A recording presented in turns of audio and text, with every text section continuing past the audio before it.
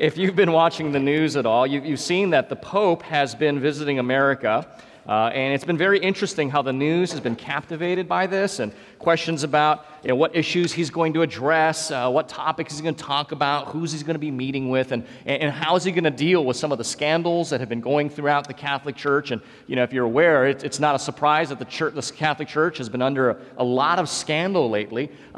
It's not just the Catholic Church, so if you have a Catholic background or a Catholic, it's not that we're just against the Catholic Church, but Protestants have had their fair share. Evangelicals, if you're old enough to remember the 80s and 90s, the whole televangelist scandals that were out there, and most recently the collapse of one of the biggest church planting movements in evangelicalism, with Mars Hill closing down and Mark Driscoll resigning. Unfortunately, you don't have to look far to be a little suspicious of God's work in the world. And if you're not a Christian, if you're a bit of a skeptic, maybe a friend brought you today, you just need to hear me as a pastor say that it bothers me, it bothers us at least as much as it bothers you, because this is not the way it's supposed to be. This is not the way God's church is supposed to conduct herself. But unfortunately, this isn't anything new. If you know anything about church history, particularly the Middle Ages of church history, it is full of synods within the Catholic Church. Synods are meetings, councils of censures and punishments against the priests of the Catholic Church. It got so bad that the Catholic Church actually had to create church law that would prohibit priests from entering into houses of prostitution, gambling, and drinking. It got so out of control, they actually exercised corporal punishment against their own priests. Can you stop and think for a second? Can you imagine our members meeting in January? All right, we just have to make bylaws here that Adam can no longer go to Dave & Buster's because he's always getting into these drunken fights, and it's embarrassing for us. Right? But that's what was going on within the church. And it wasn't just the rank-and-file priests, mind you.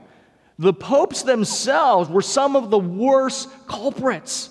So Pope Benedict IX, let me see if I get these things correct here, was such a wretch that this was a 9th, 10th, probably between the 9th to the 12th centuries, was such a wretch, I think he's the only pope that the Catholic Church forced out of the papal office. He was guilty of murder, adultery. He robbed pilgrims, mind you, on the graves of other martyrs. So the Catholic Church forced him out and then instituted Sylvester III. Well, Benedict was not happy with this, so he fought his way back, literally got himself an army and fought back and got the papal throne back. Many of the priests were just shocked that this was their pope, so they went to the coffers of the Catholic Church and paid him 2,000 pounds. I don't mean British money, but literally 2,000 pounds of silver to pay him off to go away. And so as he agreed, because now he was filthy rich beyond dreams, the Catholic Church then brought in another pope called Gregory VI. Well, Benedict changed his mind. So he came back for the throne. Sylvester saw Benedict change his mind. So Sylvester said, well, I should still be pope. Then they had 3 popes fighting for the throne. It really took Henry III, the king, to settle the whole matter. And the way he did it was he got his good friend and made him pope. And that's Pope Leo IX. And then immediately what Pope Leo IX did was take Henry down to Rome and crown him Holy Roman Emperor. So we can see that the church has its share of dubious dealings, but that's not the worst of it. The worst of it was something called the Cadaver Synod. The Cadaver Synod, in which Pope Stephen VI was so angry at his predecessor, Pope Formosus, that he had his body exhumed, put into his papal garbs, put on trial, and as he was yelling accusations at this 9-month-old decomposing pope, found him guilty of the charges, had all his clerical clothes taken from him, the 3 fingers that they blessed people with were hacked off, and he had the body thrown into the river.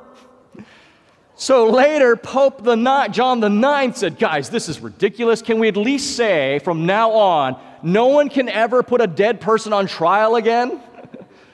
Here's my point.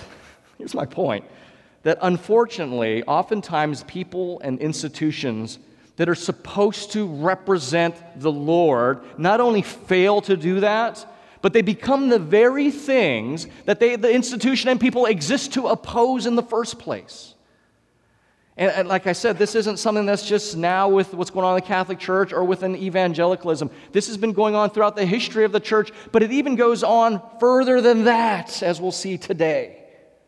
The reason being is whenever you have religion and the things associated with religion without a corresponding regenerate heart, you are always going to get what I call prophets for profit, if you know what I'm saying. Whenever you have religious establishment without the corresponding regeneration of the heart, whenever you have men and women who will say, I want to honor myself more than honoring the Lord, you're going to have these situations. And we see it from God's own word, from 1 Samuel chapter 2, that he says, I will honor those who honor me, but those who despise me, I will lightly esteem. The ESV says, it's a nice way of saying, I will despise. So in our passage this morning, we are going to see that truth lived out in the biblical characters, and as God responds to them both in judgment and in grace. So if you have a Bible, open to 1 Samuel chapter 2, and we're going to finish our study of this passage. Let me ask God to bless the teaching of His Word. Father, we thank You that we could gather and think about what it means to honor You. We live in a world that we're always trying to honor ourselves. And Father, at the end of the day, we all know it, that there's only one who's truly, truly worthy of the designation being honorable, and that's You. Would You open our eyes and our ears that we might see and hear from Your word what it means to honor You, that our lives might reflect that and be blessed in Jesus' name. Amen. So as we come on the heels of Hannah's great prayer in the beginning of chapter 2, Hannah prays, and she mentions and alludes to the arrogant in verse 3 of her prayer in chapter 2, the mighty in verse 4, the wicked, verse 9, those who oppose the Lord in verse 10. We are introduced to all of those right here in our passage this morning from verses 11 to 36. But they're not the Canaanites, right? They're not the Philistines. They're not any of God's, the historic enemies of God's people. They're God's own priests, Eli, Hophni, and Phinehas. Now, if the religious festivals, as we learned last week, was almost a debauchery form of Mardi Gras, it's no wonder why, because it was the priests themselves that were leading the people in that direction. They were leading the people into this wickedness by mocking God through their own contempt that they had of the offerings, we'll see in verse 13, and the abuse of God's people in verses 16 and 22. When I was first starting off in ministry, I learned a real important principle that it applies in not just in the church, but all kinds of leadership. But the phrase went, so go the priests, so go the people. So go the priests, so go the people. So before we go any further, let me read our passage and we'll jump into the text. 1 Samuel chapter 2, starting in verse 11 for the rest of the chapter. Then Elkanah went home to Ramah, and the boy, Samuel, ministered to the Lord in the presence of Eli the priest. Now the sons of Eli were worthless men. They did not know the Lord. The custom of the priests with the people was that when any man offered sacrifice, the priest's servant would come while the meat was boiling with a three-pronged fork in his hand, and he would thrust it into the pan or the kettle or the cauldron or the pot. All that the fork brought up, the priest would take for himself. This is what they did at Shiloh to all the Israelites who came there. Moreover, verse 15, before the fat was burned, the priest's servant would come and say to the man who was sacrificing, give meat for the priest to roast, for he will not accept boiled meat from you, but only raw. And if the man said to him, let them burn the fat first, and then take as much as you wish, he would say, no, you must give it now, and if not, I will take it by force. Thus the sin of the young men was very great in the sight of the Lord. For the men treated the offering of the Lord with contempt. Verse 18, Samuel was ministering before the Lord, a boy clothed with a linen ephod, and his mother, Hannah, used to make for him a little robe and take it to him each year when she went up with her husband to offer the yearly sacrifice. Then Eli would bless Elkanah and his wife and say, may the Lord give you children by this woman for the petition she asked of the Lord. So then they would return to their home. Indeed, the Lord visited Hannah, and she conceived and bore 3 sons and 2 daughters. And the young man Samuel grew in the presence of the Lord. Now Eli, verse 22, was very old, and he kept hearing all that his sons were doing to all Israel, and how they lay with the women who were serving at the entrance to the tent of meeting. And he said to them, "Why do you do such things? For I hear of your evil dealings from all the people. No, my sons, it is no good report that I hear the people of the Lord spreading abroad. If someone sins against a man, God will mediate for him. But if someone sins against the Lord, who can intercede for him?" But they would not listen to the voice of their father, for it was the will of the Lord to put them to death. Now the young man Samuel continued to grow, both in stature and favor with the Lord, and also with man. And there came a man of God to Eli and said to him, "Thus the Lord has said, did I indeed reveal myself to the house of your father when they were in Egypt, subject to the house of Pharaoh? Did I choose him out of all the tribes of Israel to be my priest, to go up to my altar to burn incense, to wear an ephod before me? I gave to the house of your father all my offerings by fire from the people of Israel. Why then do you scorn my sacrifice and my offerings that I commanded, and honor your sons above me by fattening yourselves on the choicest parts of every offering of my people Israel? Therefore the Lord God of Israel declares, I promise that your house and the house of your father should go in and out before me forever. But now the Lord declares, far be it from me. For those who honor me I will honor, and those who despise me shall be lightly esteemed.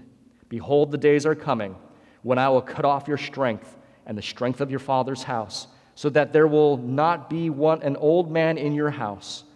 Then in distress you will look with envious eyes on all the prosperity that shall be bestowed on Israel, and there shall not be an old man in your house forever. The only one of you whom I shall not cut off from my altar shall be spared to weep his eyes out, to grieve his heart, and all of his descendants of your house shall die by the sword of men.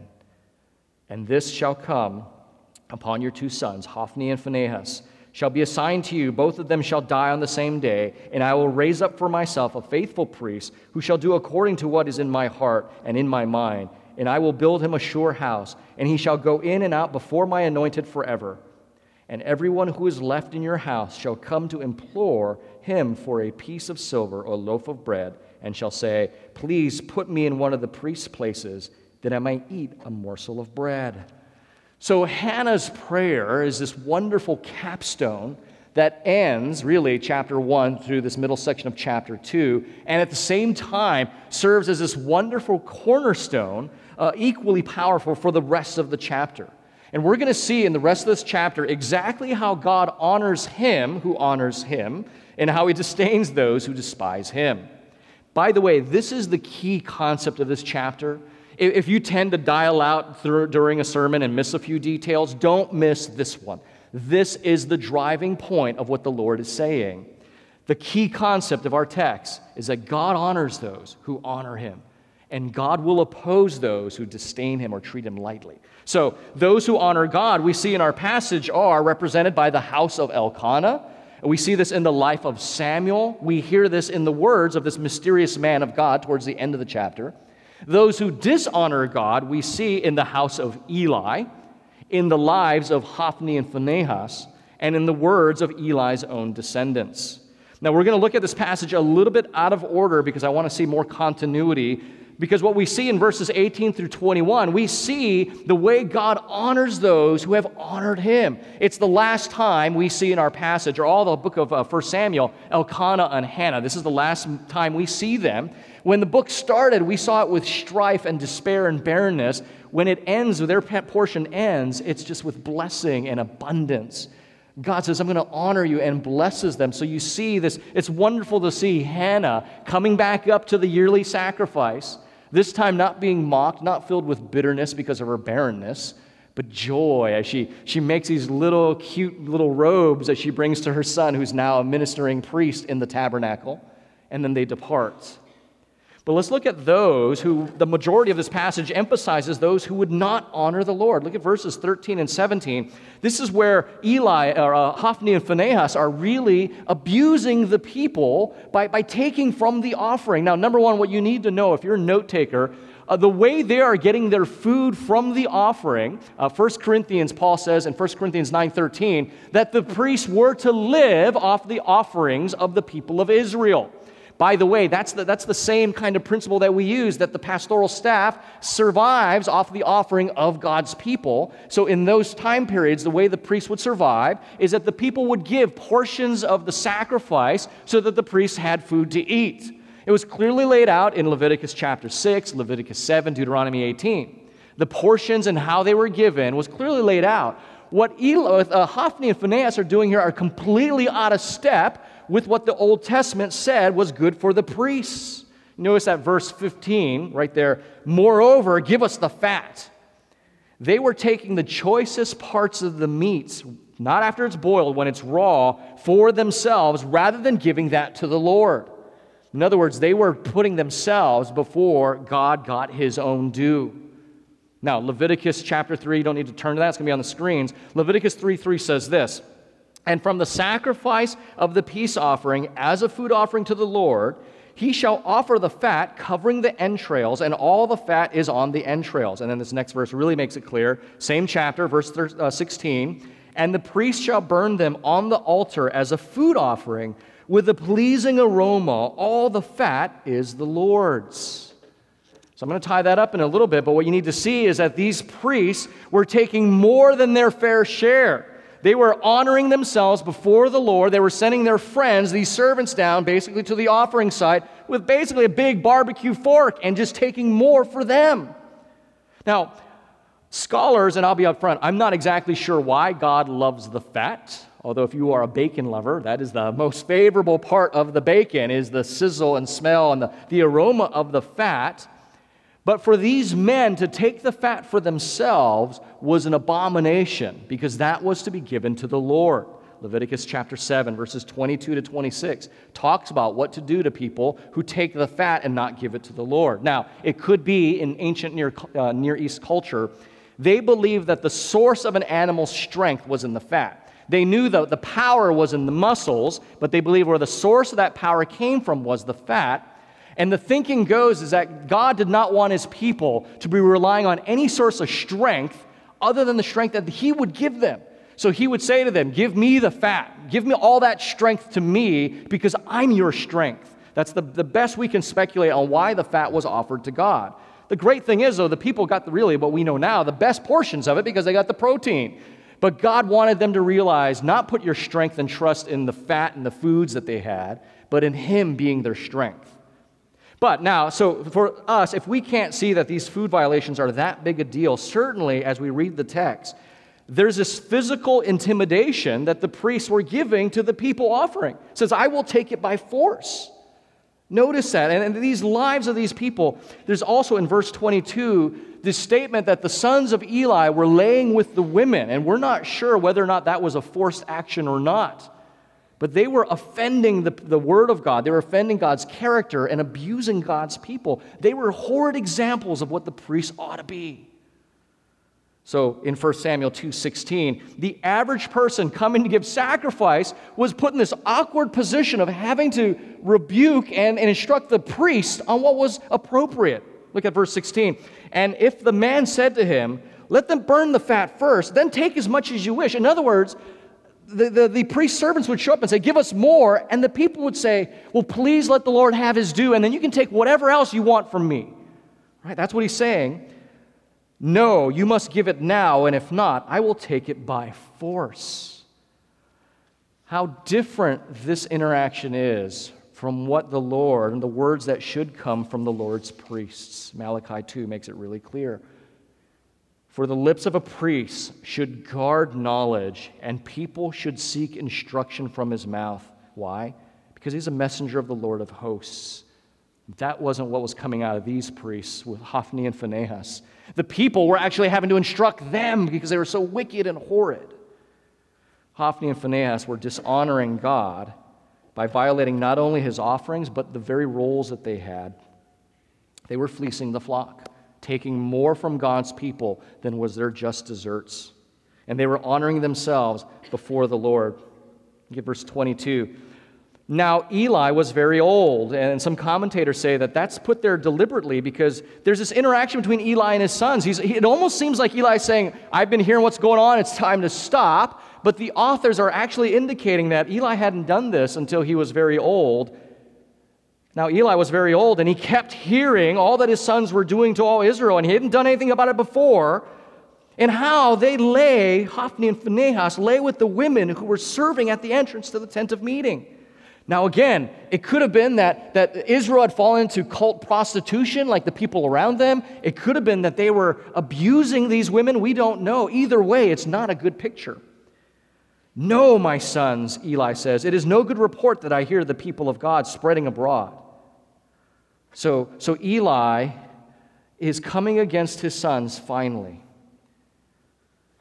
Now, inevitably, if a man or woman will not honor the Lord, honor God, they have no reason to honor their fellow man, right? Conversely, if a man or woman honors the Lord, it's going to be natural that they're going to honor their fellow man. You know, wherever you might be on the spectrum of belief, if you believe in the fundamental human rights, right? Those are big things to us, and rightly so. If you believe in human rights, it does follow from that if you believe in inalienable human rights, that you must believe in the existence of God. And the reason being is that if rights are rights, and by definition they are ours, and there is no absolute being to enforce those rights, what are those rights grounded in? Right? If they're not grounded in some absolute authority that can execute a punishment or retribution or a reward when we follow through with those rights are just grounded in preference. Right? So, and we don't talk about human rights as preferential things. We talk about human rights as if they are ironclad, fundamental. That's why they're called rights. But if you believe in human rights, by necessity, you have to believe in a being with the authority to either punish or reward those who fulfill those rights. This, by the way, is one of the reasons this is what our founding fathers believed. Listen to Thomas Jefferson. This might sound familiar to you. "We hold these truths to be self-evident, that all men are created equal, that they are endowed by their Creator with certain unalienable rights, that among these are life, liberty, and the pursuit of happiness." Well, when one forgets God, it won't be long before one forgets man, right? And by the way, notice that's why Jesus connected those two together in Matthew chapter 22 when the Pharisees asked him, "What's the most important thing out there?" Jesus responded without even having to think about it. "Love God with all your heart, soul, mind, and strength, and love your fellow man as well." The concept of rights that is so fundamental to our culture is deeply ingrained in the concept of an authoritative being that can execute punishment or give reward in the fulfillment of those rights. You can't have really one without the other. To love God means that you love your fellow man. Hophni and Phinehas forgot that if they ever knew it. Look at verse 24 and verse 25. So Eli's words again, "No, my sons, it is no good report that I hear the people of the Lord spreading abroad. If someone sins," listen to this verse, "if someone sins against a man, God will mediate for him. But if someone sins against the Lord, who can intercede for him?" In other words, if we commit an offense to someone else, there's this moral obligation we feel, or you just suppress it, and then we create all these neuroses that are in our culture. When we offend, there's this moral obligation that we feel that compels us to make things right. Now, if you're a Christian, you might call that, conviction of the Holy Spirit. If you're not a Christian, you might say that's a guilty conscience. The point is, there's this moral framework that God builds into the universe that when we have committed an offense, we feel fundamentally that this is not right, and I've got to make this correct. That compels us to reconcile. But when someone offends God, there's no moral structure above God that's compelling him to come to the table and make right with us. Right? So when we offend one another, there's this moral framework that God has in the universe that we feel, whether you're a believer or not, that, hey, this is not right, we need to make it right. But if there's an offense between God and you, there's no moral framework above God that compels him to come to the table. In other words, God is not obligated to reconcile with us as we feel obligated to reconcile with one another. So what's going to bring God to the table if it's not some kind of obligation? right? There's nothing that can compel him. And I show up to the table. There's nothing I can say that says, now you are compelled, obligated to come here. That obligation doesn't exist as it does between other human beings. If it's not moral obligation, what brings God to the table? Because we need God to come to the table. Because if there's an offense against him, we've got to resolve that. And the Bible tells us it is God's love. He's not obligated to come. God comes to the table to reconcile with us out of his incredible love. We don't deserve anything from God, but we get everything from God in Christ because of his love. So he comes to the table not because he's obligated to do so, but because he loves and he's compelled to come and be reconciled with his creation. So Paul writes in 1 Timothy 2 and says, Jesus is the mediator. Going back to this passage, Jesus is that mediator that will intercede between God and man. No one else can intercede. No mediator can come between God and man except God himself. Hebrews chapter 9 says, Jesus is the mediator of a new covenant, one that's not based on obligations. You do these things, I do these things. A covenant based on love. Do you realize that the covenant God makes with us in the New Testament, it's not like the Old Testament where God says, you do all these things and then we can meet. He says, no, even if you don't do those things, I'm meeting with you.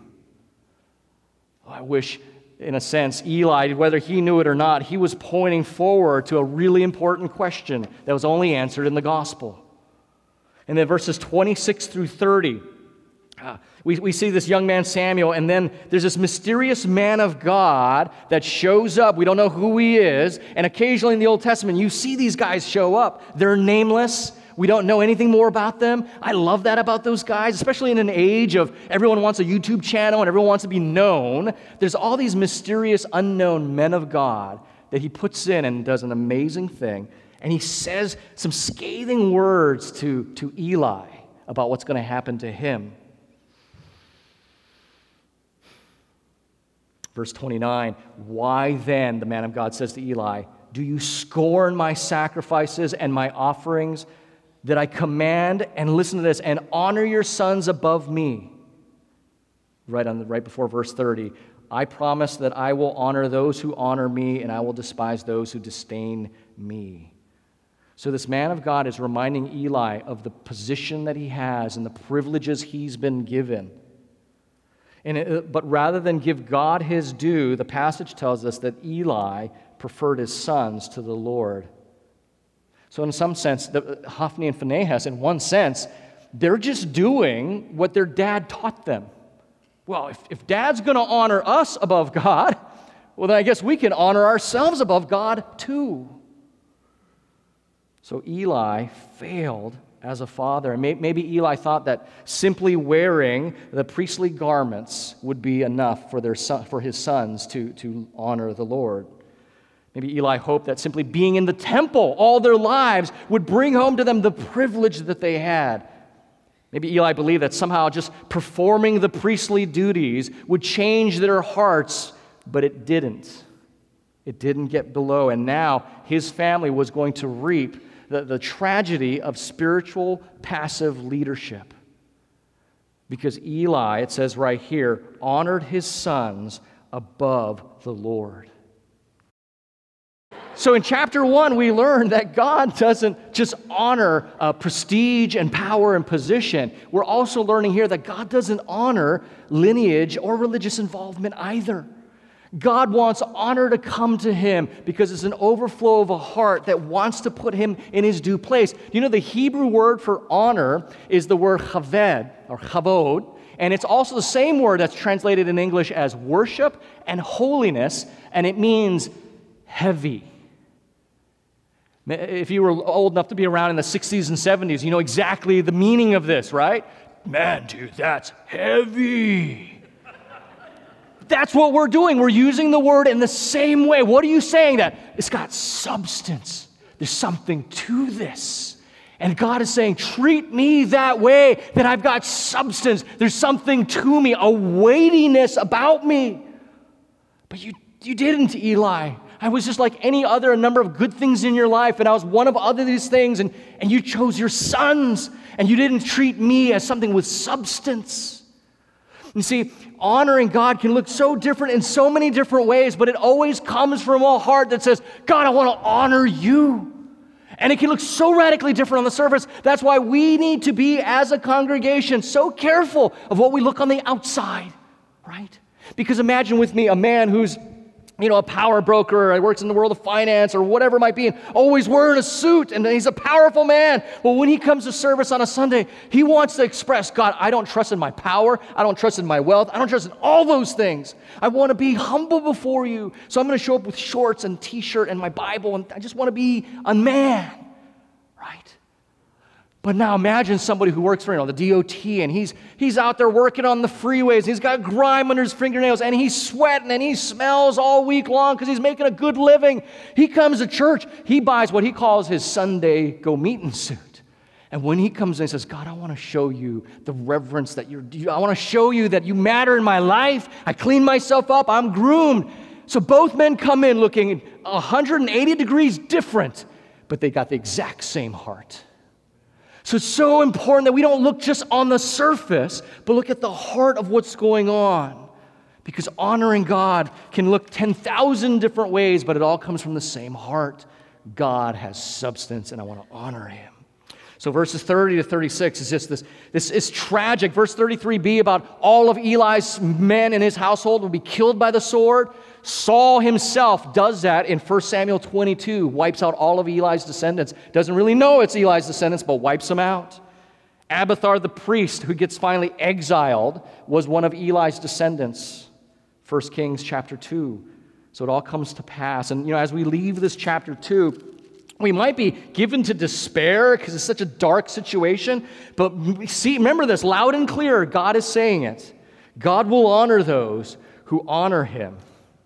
Eli's household, just like Hannah, her life serves as a backdrop to this big idea. Now, we might be tempted to lose hope because the priesthood obviously is corrupt. The religious institute's going to collapse under God's just judgment. It doesn't look like there's any hope at all here. Yet woven through this entire passage has been the solitary thread, so subtle that you probably wouldn't have caught it on a casual reading. But it's so significant to show that God in the background was working a salvation. And it all surrounded Samuel the boy. I don't know if you noticed that. Let's highlight that. And it shows to highlight a young life that will honor God and compared to these lives that don't honor God. Now, I have it on the screen. I want to point it out to you.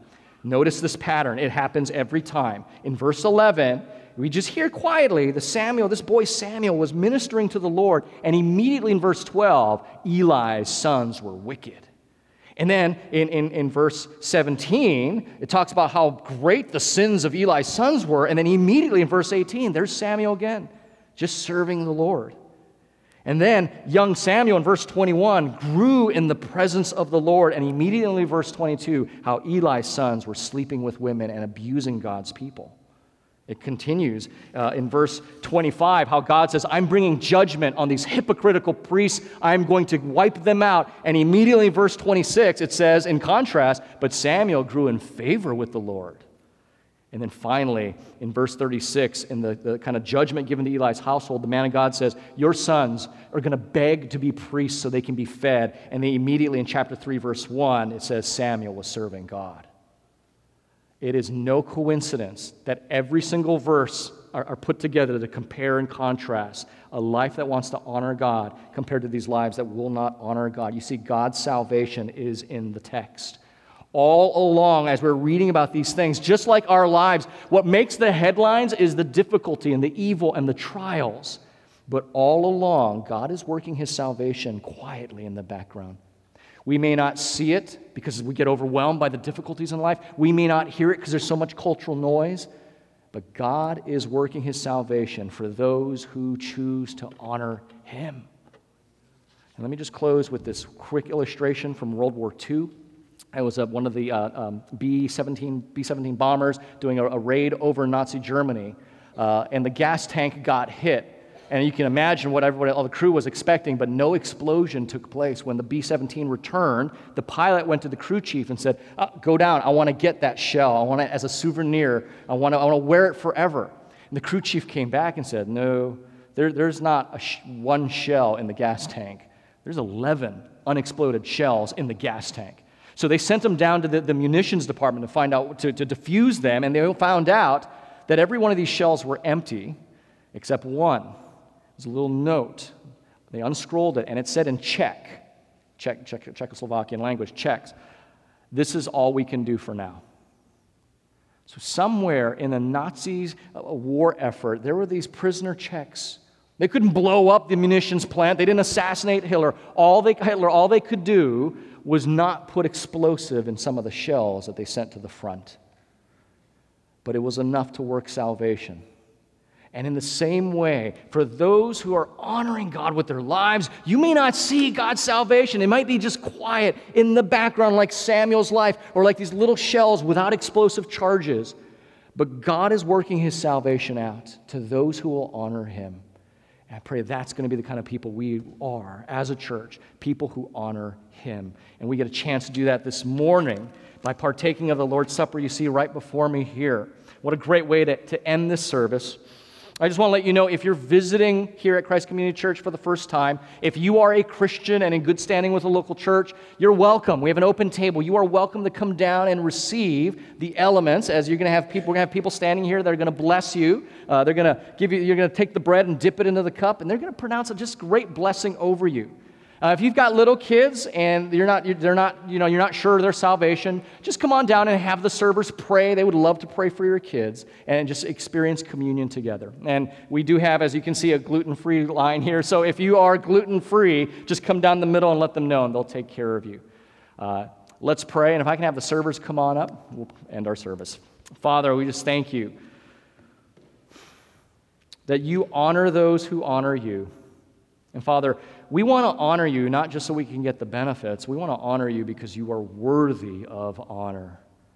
Father, may our act together today of fellowship, may this time of the Lord's Supper be an expression of our honor to you.